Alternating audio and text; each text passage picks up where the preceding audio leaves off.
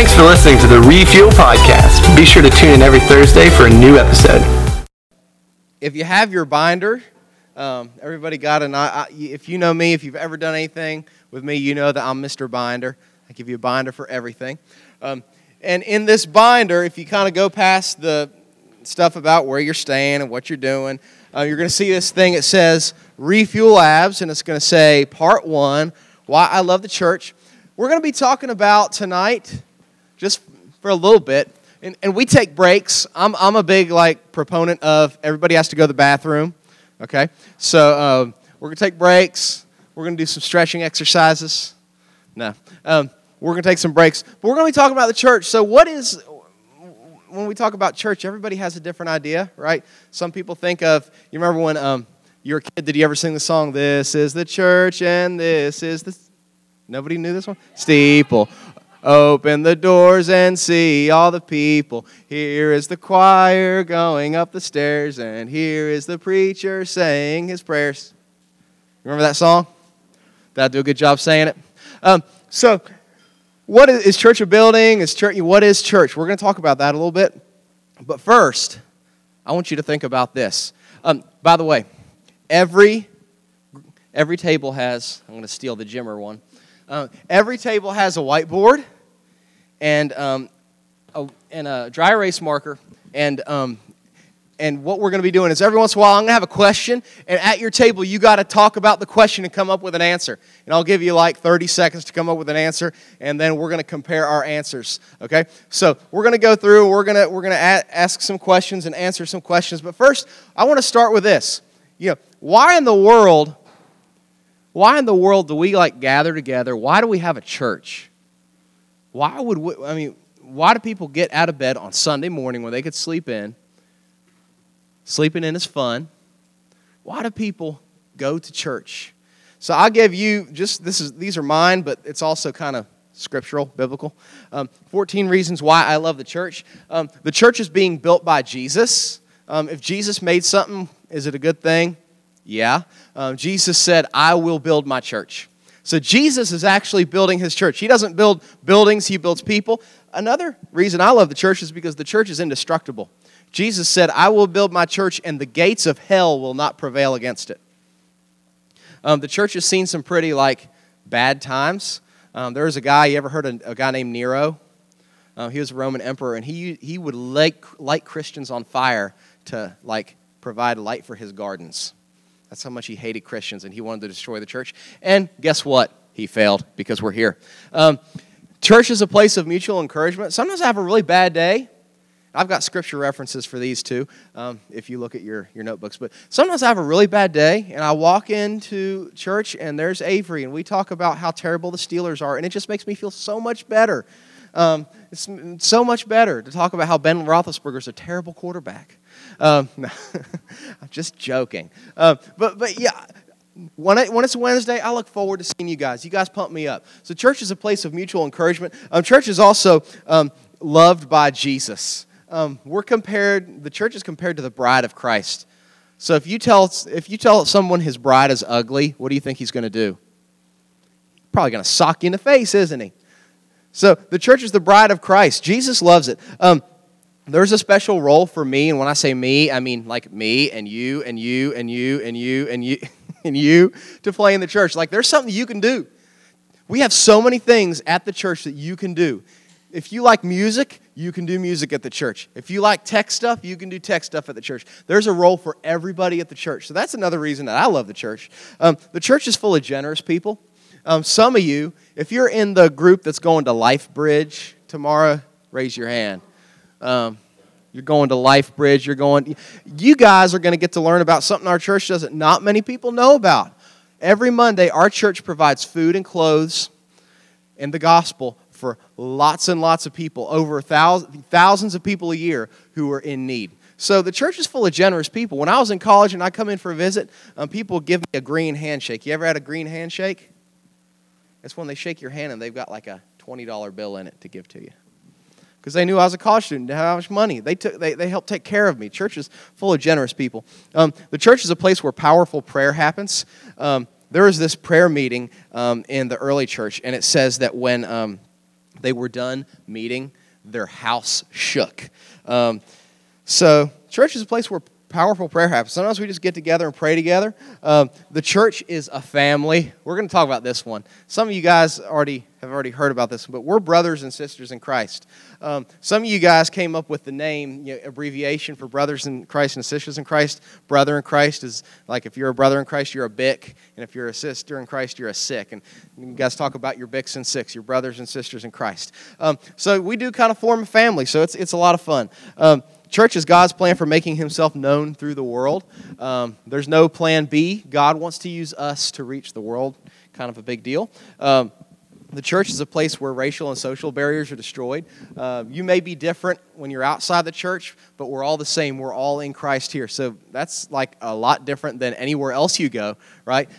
So that's one of my favorites. The church was bought and paid for by Jesus' blood. You think Jesus loves the church? He bought and paid for the church. Another one, the church is a place of restoration. If you were to kind of go around and ask, not that we should do this, if you were to go around and ask each person in here, have you always done the right thing? You get a lot of no's. People in this room, people in our church don't have like the best past. Some of us don't. But guess what? We're part of a place, we're part of people who, when somebody's down, we don't kick the person while they're down, we restore them. So that's good for someone like me who needed restoration. The church lives in unity. We're close, we stay close together. And then the final one, the church helps believers grow in their faith. I've learned so much about God by being a part of this church. I've been part of this church, Lewisville Baptist Church. Moved here into Huntington, West Virginia, and joined this church when I was 5 years old. And now I am 32 years old. You get to a certain point and you just don't remember. I'm 32 years old. So I've been part of this church for 27 years. And just about everything I've learned outside of my personal Bible reading time, I've learned about God. I've learned it in this church. So there's some good reasons why we should love the church, but this is the first question I want to ask you. This is our first whiteboard session. You got to talk and come up with one answer. Why do you love the church? I'm going to give you 30 seconds to talk about an answer, and then we're going to see what you got. All right, time's up. So whoever needs somebody to hold on to that sign so I can go around and look. We have two. That's okay. We'll take that. It's encouraging, and it helps growth. Insert name here. Godly fellowship. Short people. That's your name. Okay. I thought you loved church because of the short people. People coming together. You've already come up with team names. I love this. Worship and learn about Jesus. Not cheese. Jesus. Learn about cheese. Worship and learn about Jesus with the BICs and SICs, brothers and sisters in Christ. What we have over here? A community. We're a loving. I'm glad that you thought to add loving. Like it was like an afterthought, but that's good that you put it in there. A loving community of believers. It encourages us, and it's the house of Jesus. Surrounded by good people who help draw me closer to God, talking about Jesus in an uplifting atmosphere, helps with anxiety and not so angry about my brother. I understand you on that one. Jesus prayed for it. That's a good reason. It prepares me to witness to others. God told us to come. We learn about God there. Us love church. I like that. That's artistic. We get closer to Christ and talk about God because we can pray together. People are kind to each other. So you all have some good answers. Give yourself like a little pat on the back.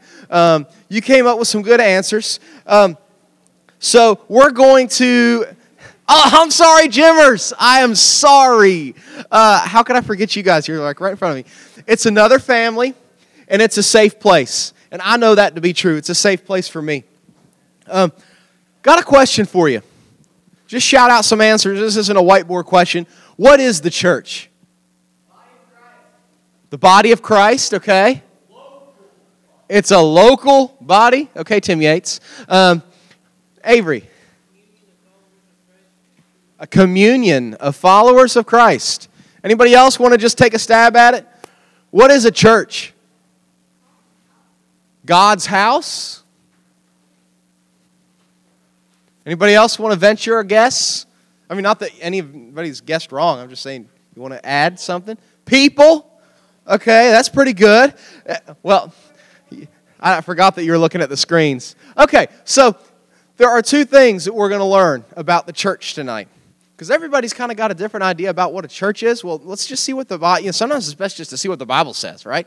We're going to learn about two P words, because if you know me, I've got to come up with P words or D words or S words or something. So we got a couple P words. The church is two things. The church is people, and the church is purpose. You have to have people with a purpose. The church is people with a purpose. So what kind of people make up the church? You know me, I like pictures, and you're going to see some interesting pictures. Church is a certain kind of people. It's not just any kind of people. It's what we call called out people. And here's real technical, like geeky stuff. In the Bible, every time you see the word church, it's derived from this Greek word called ekklesia. So see, if you're around me for a while, you're going to learn some Greek words and you're going to feel really smart. So look at the person next to you and say ekklesia. Okay? Ekklesia is a compound word. My little girl Addison's learning about compound words in school, and she has this little exercise.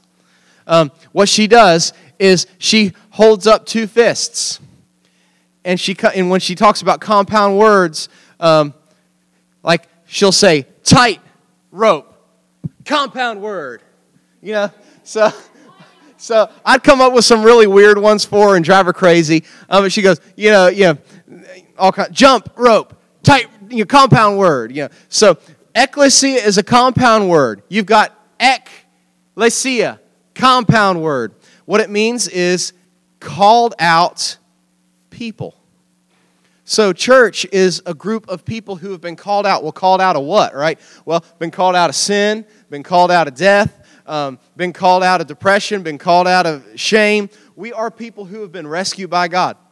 So the church is people who are called out people. That leads us to the next thing. The church is people who are saved people. Who are saved people. If you look at, you don't have your Bible maybe necessarily with you, but you can read it out of your notes. It says in Corinthians 1:2, to the church of Corinth, to those sanctified in Christ Jesus and called to be His holy people. So the church is specifically people who are saved. Now, if somebody enters our church, like a church meeting, a worship service, who's unsaved, should we have like big security guys stand at the door and be like, can't come in, you're not saved? Would that be a good idea? Since the church is only saved people, why not? Why is that not a good idea?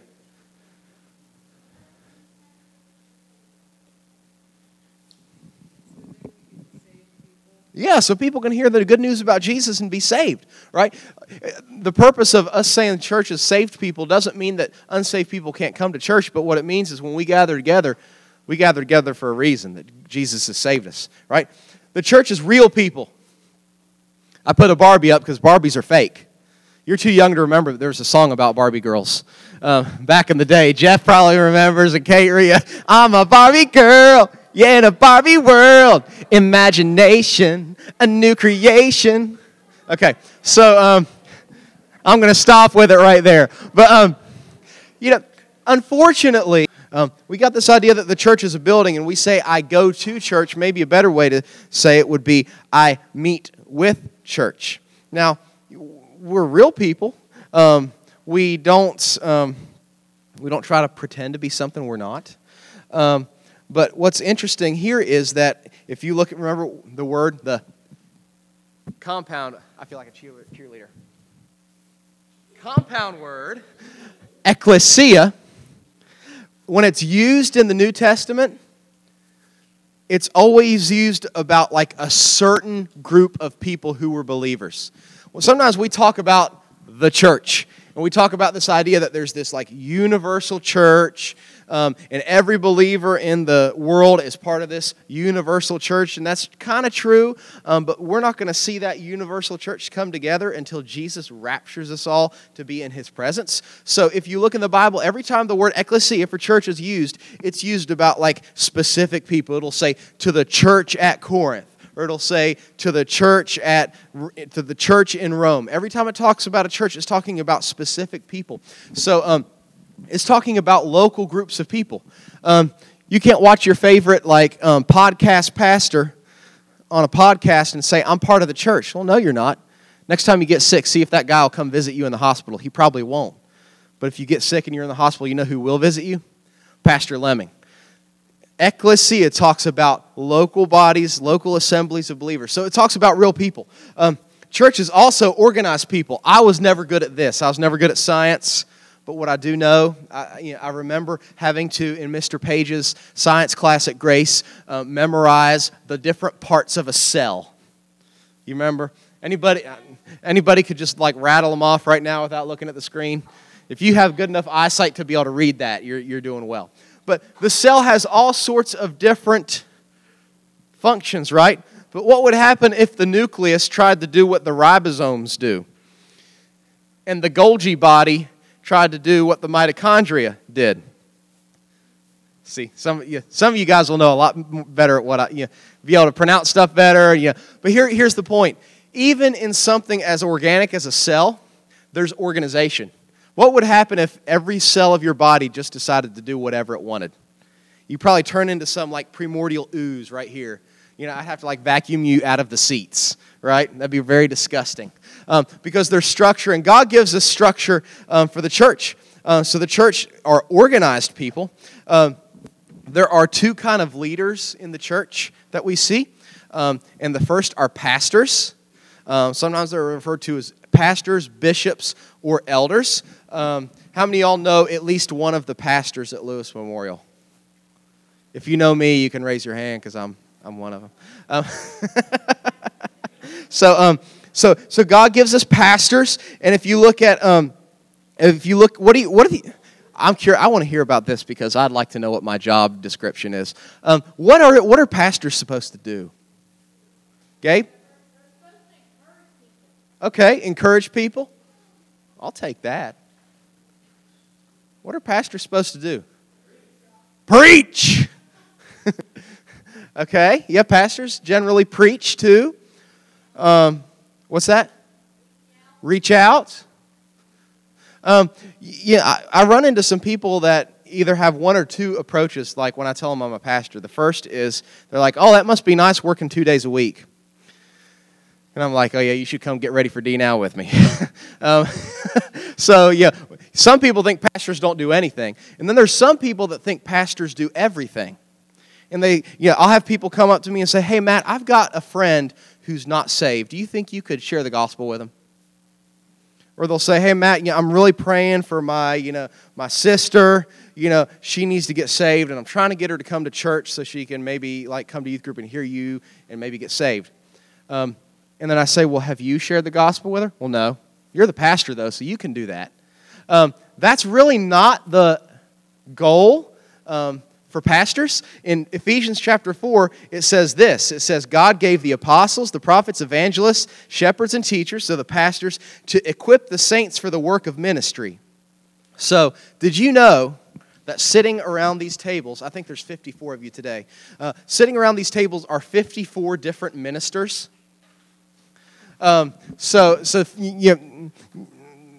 54 different ministers, because what the job of the pastor is to do is to equip you, is to give you all the tools you need to go be, Drew, a good minister of the gospel. And Joshua to be a good minister of the gospel. So what pastors are there to do is pastors are to shepherd and equip. What do you think would happen if Lewis Memorial, I think we have something crazy, like 1,600 people on our membership roster. What would happen if all 1,600 people said, you know what, on Monday morning when I get up, today I'm a minister. And when I go work, I'm a minister. And when I when I go to school, I'm a minister. You don't have to put a funny little like shirt on with like a white collar to be a minister. You don't have to have a robe on. You don't have to always have your Bible tucked under your arm. May do some of you some good. But you are ministers, and the job of the pastors is to equip you and give you the knowledge and give you the motivation you need to be ministers. So, if you look at the qualifications of a pastor, man, It's not necessarily easy. In Titus, it says, at the bottom of page 5 here, it says, the overseer or the pastor must be above reproach, faithful to his wife, temperate, self-controlled, respectable, hospitable, able to teach, not given to drunkenness, not violent but gentle, not quarrelsome, not a lover of money. He must manage his own family well, see that his children obey him. He must not be a recent convert, or he may become conceited and fall under the judgment of the devil. He must also have a good reputation with outsiders so that he won't fall into disgrace and fall into the devil's trap. Whew. That's quite a job description. All right? So here's the next little question. I'm going to give you just a couple seconds to figure this one out. Why does God expect so much of pastors? What do you think? Why is that? Go. All right, let's see some answers. Hold them up loud and proud. I'll start on this side over here. I'll start with the Jimmer since I didn't get them last time. He chose them to share his word. Okay, that's good. Because pastors have many duties in the church. You said duty. They're teaching others to live from maybe a different perspective. Jesus loves so they can preach the gospel more, to make more disciples. Because God chose them.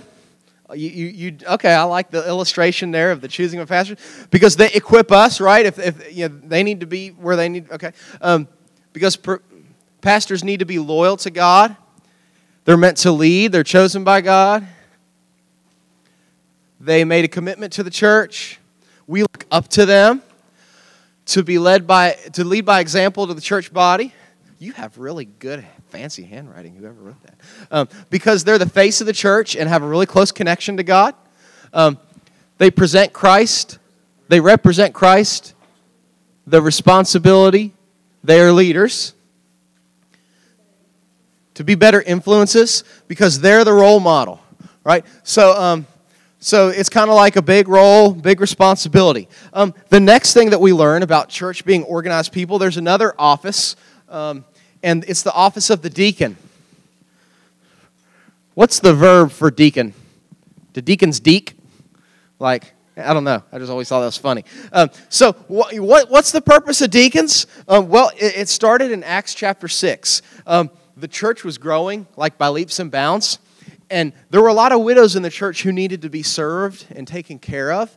And the pastors were trying to prepare sermons and also take care of these widows. And there were so many widows that the pastors weren't able to take care of the widows and to prepare sermons, read the Bible, be creatures of the Word.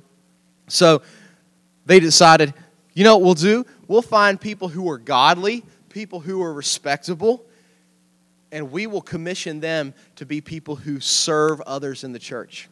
And here comes deacons. And what's interesting here is that deacons have the same qualifications. If you look at the next page, page 7, the same qualifications as pastors. Only the one thing was missing between deacons and pastors, and it's they must be able to teach. So deacons don't have to be able to teach. You don't have to teach to deek. So we have these two kind of leadership roles that organize the church and that provide some like organization for the church. And here's the final one. What kind of people? Multi-generational people. If you look at the Bible, and this is really interesting, in the Bible, there's all kinds of like references to the fact that there should be people of all different ages in the church. I remember when I was like a kid, like the old people, since I was like one of the pastor kids at the church, they thought that like I was their responsibility to raise, to discipline, to spank. It was really weird, okay? So like I kind of had a bad attitude about a lot of the old people for a little while, but that has changed now. But let me ask you this question. This will be an interesting one. I'm excited to hear the responses. Here's how I'm going to say it. Why does the church need old people? You're teenagers. We understand that you're needed. Why do you think the church needs old people? Talk about it for a couple seconds. All right. Wisdom. We need old people for their wisdom. To be role models. That's good, so we can follow their example. Oh, that's a really good illustration. We need to like take a picture of that one. Hold on. I'm going to hold this up. Old people have wisdom. Get out of my lawn, smart stuff, and little whippersnapper. Okay, I like it. What do you have, Kurt? Because they've learned more. Yeah, they may have learned more. To keep Satan out, to keep Jesus. Oh, okay. We have old people to keep Satan out. Get off my lawn, Satan. Because they have wisdom and experience. Old people have wisdom from years of a Christian life because they're wise, because they have impact. They're experienced. Knowledge, wisdom, experience. I'm picking up a theme here.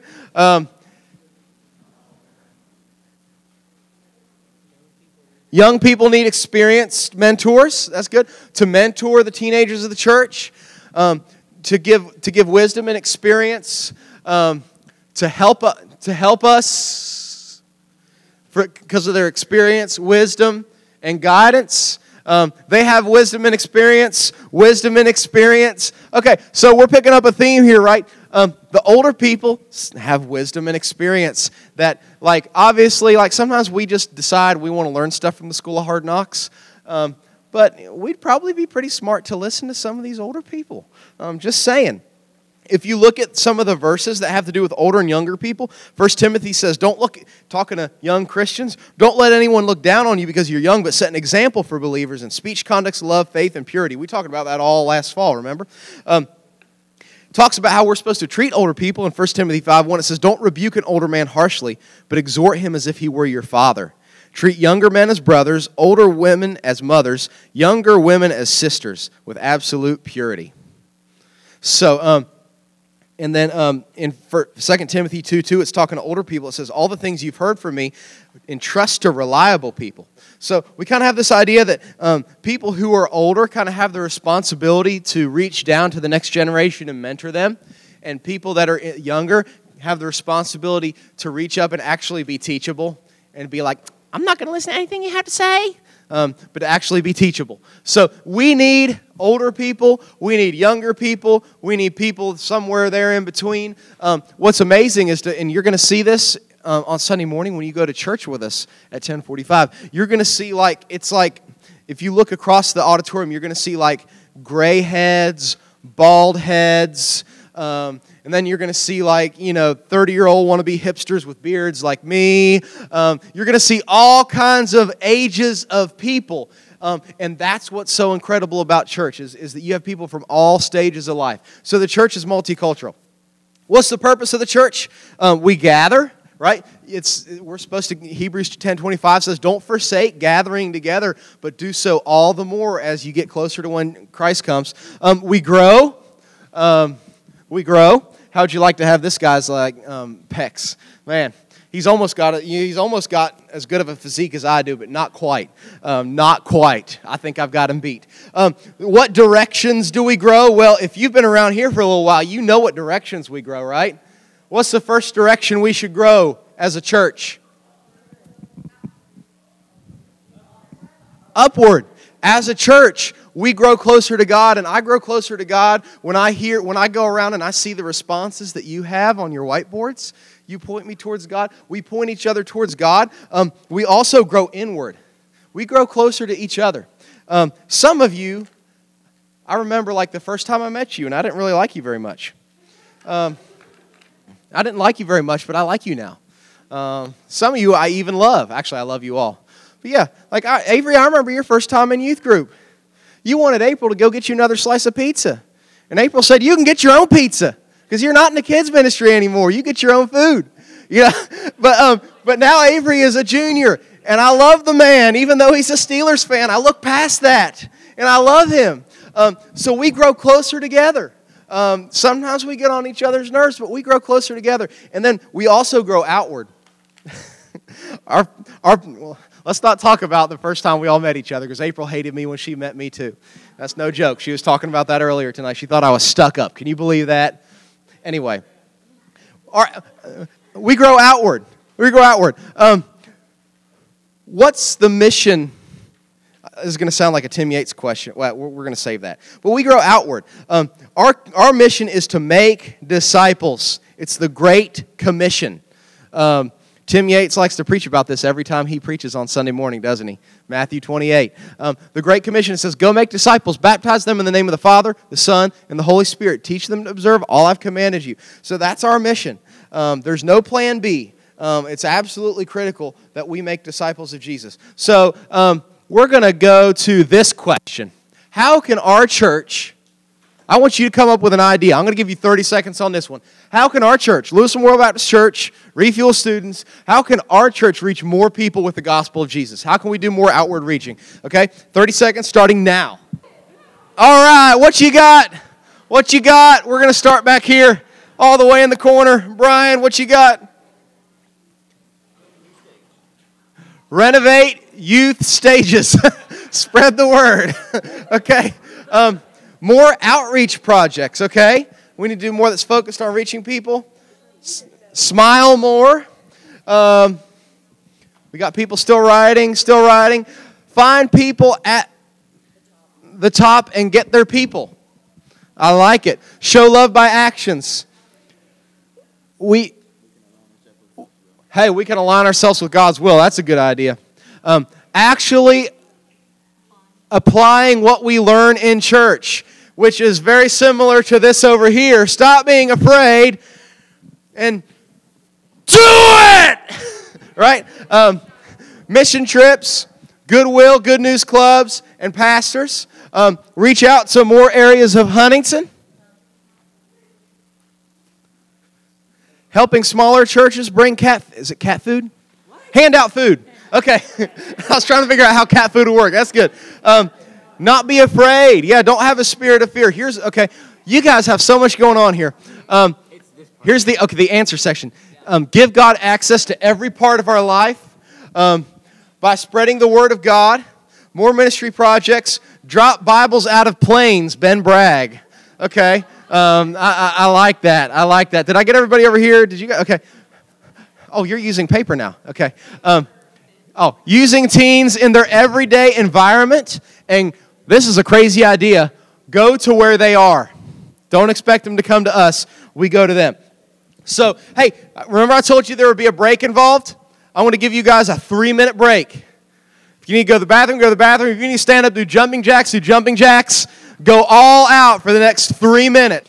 So we're almost done with our first little session here, part 1. So we're going to kind of move to a more serious part of our teaching, and we're going to talk about 2 things. The church has we call them ordinances, 2 things that Jesus commanded us to do as a church. These are 2 things we try not to get wrong, and we try to do them frequently. So we're back to the purpose of the church. What is the church and what is the purpose of the church? Guys, please don't play with your cups. Please don't play with your cups. What is the purpose of the church? We baptize. I'm not going to go around and say, have you been baptized? Have you been baptized? Have you been baptized? But one of the very important parts of being part of this local church is being baptized. And why do you think it's so why is it so important to be baptized? Well, the first reason I think is because Jesus commanded it. He said, repent and be baptized. Baptism is a way that we express publicly our faith in God. And can you imagine if I asked April to marry me and she said yes, and then I said, but here's the thing, I don't want to have a marriage ceremony. I just want to try to fill out some papers. I really don't want a bunch of people to know that we got married because I really don't like getting in front of people. And you're important to me, but you're definitely not important enough to me for me to embarrass myself and putting on a tux. So if we could maybe just not have a ceremony, but we could just consider ourselves married, that would be great. What do you think April would say to me?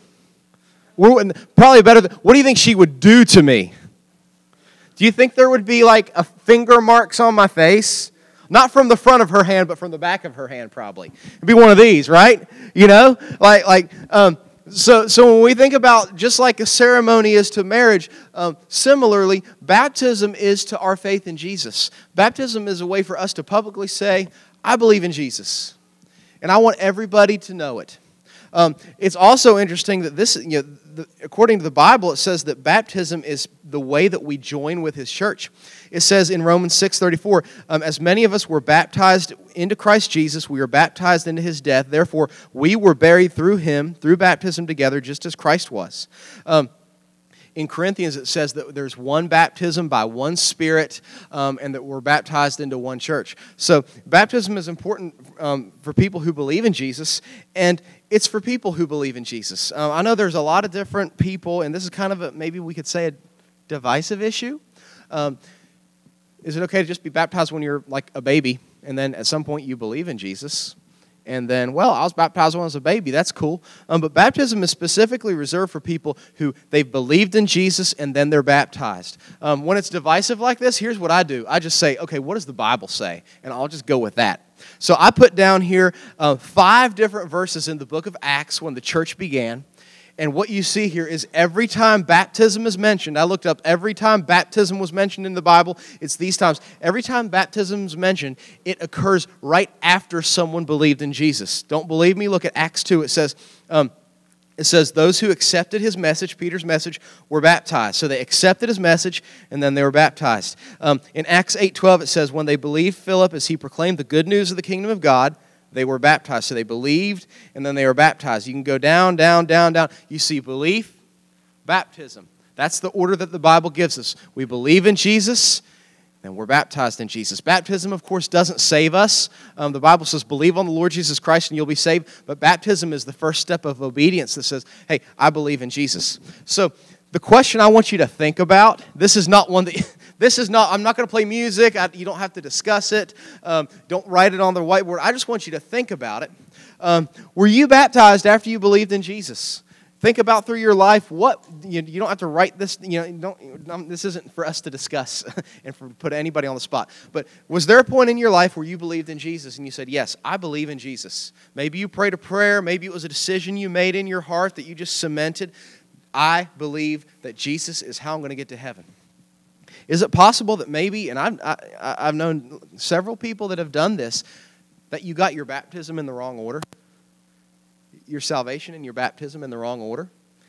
Were you baptized after you believed in Jesus? I just want to encourage you, if you have never been baptized, talk to me, talk to April, talk to one of the leaders. We would love to set up a time where you could be baptized. Every Sunday, the baptism... Our baptistry is ready at church.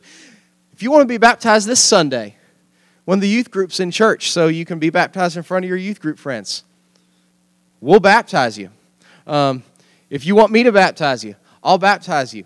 So seriously, this weekend, talk to one of us. We'd love to baptize you this weekend. If that's something you'd want to do, we can talk to your parents, make sure it's kosher, make sure it's okay with your parents, and we'll baptize you this weekend. It's a step of obedience to Jesus. So I just want you to think about that. Were you baptized after you believed in Jesus? That's the first ordinance of the church, that you're baptized into the church. So we have baptism. And then the other ordinance of the church is what we call the Lord's Supper. One of the purposes that we meet together as a church is that we remember. What do we remember? We remember what Jesus did for us on the cross. It's called all kinds of different things by different people.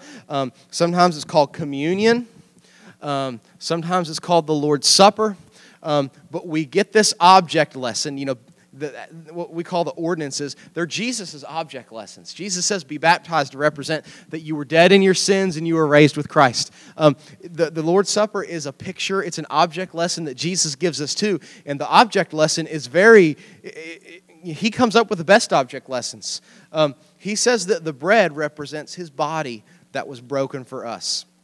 And I know, because, when we have communion in church, we have these little, I wonder how they make those communion crackers. They're like, how do we engineer a tasteless cracker? How do we make it pre-staled crackers? How do we do that? But they do it, don't they?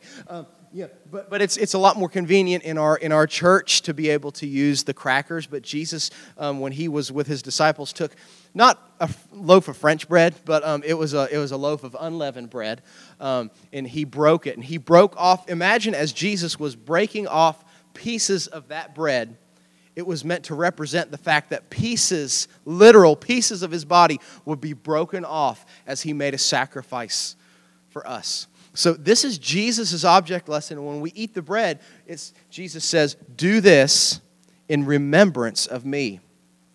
Then Jesus took a cup. One interesting thing about when Jesus was his disciples, they lived during a time when people would share cups. It was called a common cup. We don't do that in flu season, do we? Right? A common cup thing kind of went out the door, right? But it says he took the cup and he said, "Take and drink.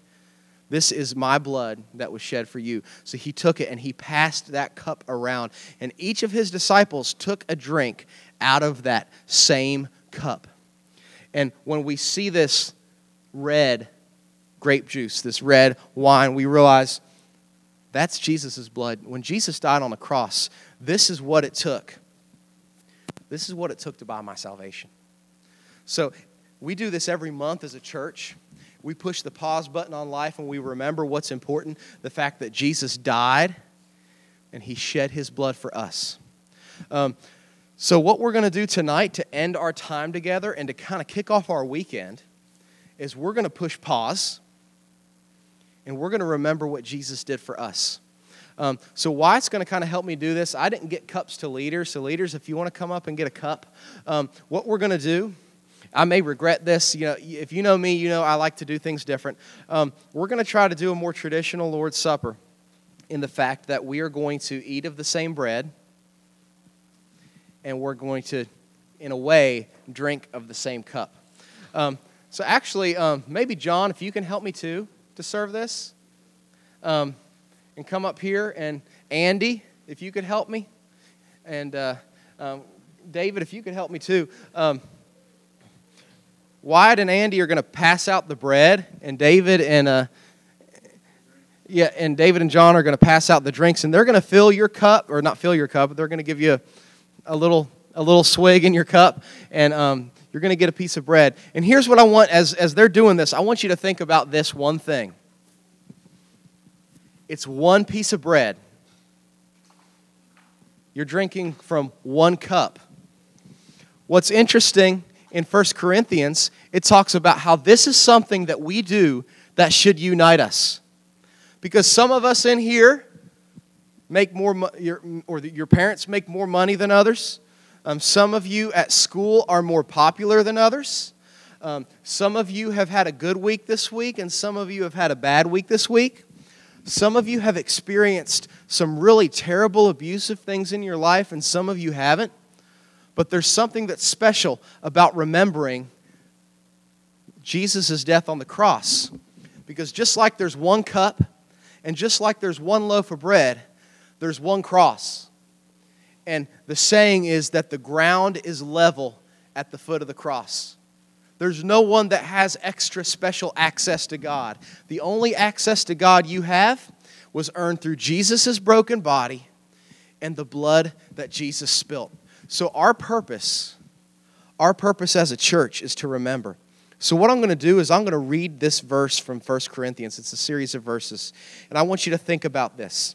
And then when all the elements are passed out, we're going to take this together. So don't you wait until we can all do it together. 1 Corinthians 11, 23 through 26. For I received from the Lord what I passed on to you. The Lord Jesus, on the night he was betrayed, took bread, and when he had given thanks, he broke it and said, "This is my body, which is for you. Do this in remembrance of me." In the same way, after supper, he took the cup, saying, "This cup is the new covenant in my blood. Do this whenever you drink it in remembrance of me." And this is why we remember. Whenever you eat this bread and drink this cup, you proclaim the Lord's death until he comes. Jesus said those words 2,000 years ago. Over 2,000 years ago. And here we are in 2018. And for thousands, literally thousands of years, Christians over the course of history have pushed pause, remembered what Jesus did, and proclaimed the death and the resurrection of Jesus by our witness.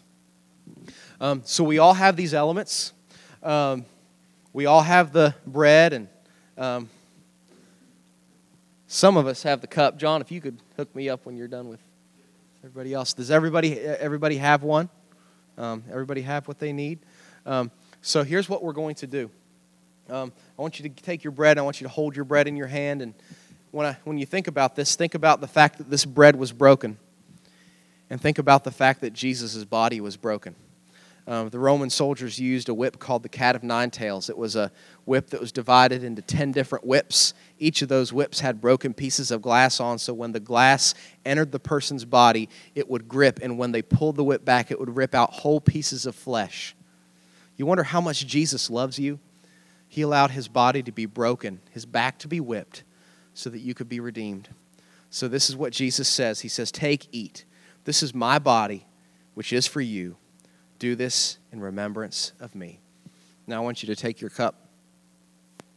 And as you hold this cup, you have grape juice in, which is meant to represent the blood of Jesus. And the Bible says that without the shedding of blood, there is no remission of sins. The fact that Jesus shed his blood, that the ground beneath the cross was just soaked with Jesus' blood, that a spear was put in his side. We think of blood as something that's disgusting, but when we think about the sacrifice that Jesus made, it's beautiful because in this blood is life. So as we drink this, I want you to remember a Savior that loves you enough to shed his own blood for you. The same way after supper, he took the cup saying, "This cup is the new covenant of my blood. Whenever you drink it in remembrance of me."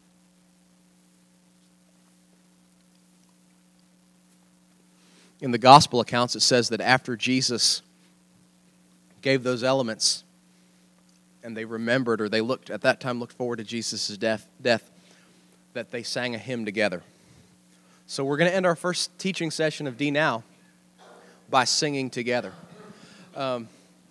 So take a moment, quiet your heart. This isn't a time to joke around. Let's sing out of appreciation for what Jesus has done. Thanks again for listening to the Refuel Podcast. If you have any questions or would like to review the notes from this podcast, be sure to download the Refuel app from the App Store on any mobile device.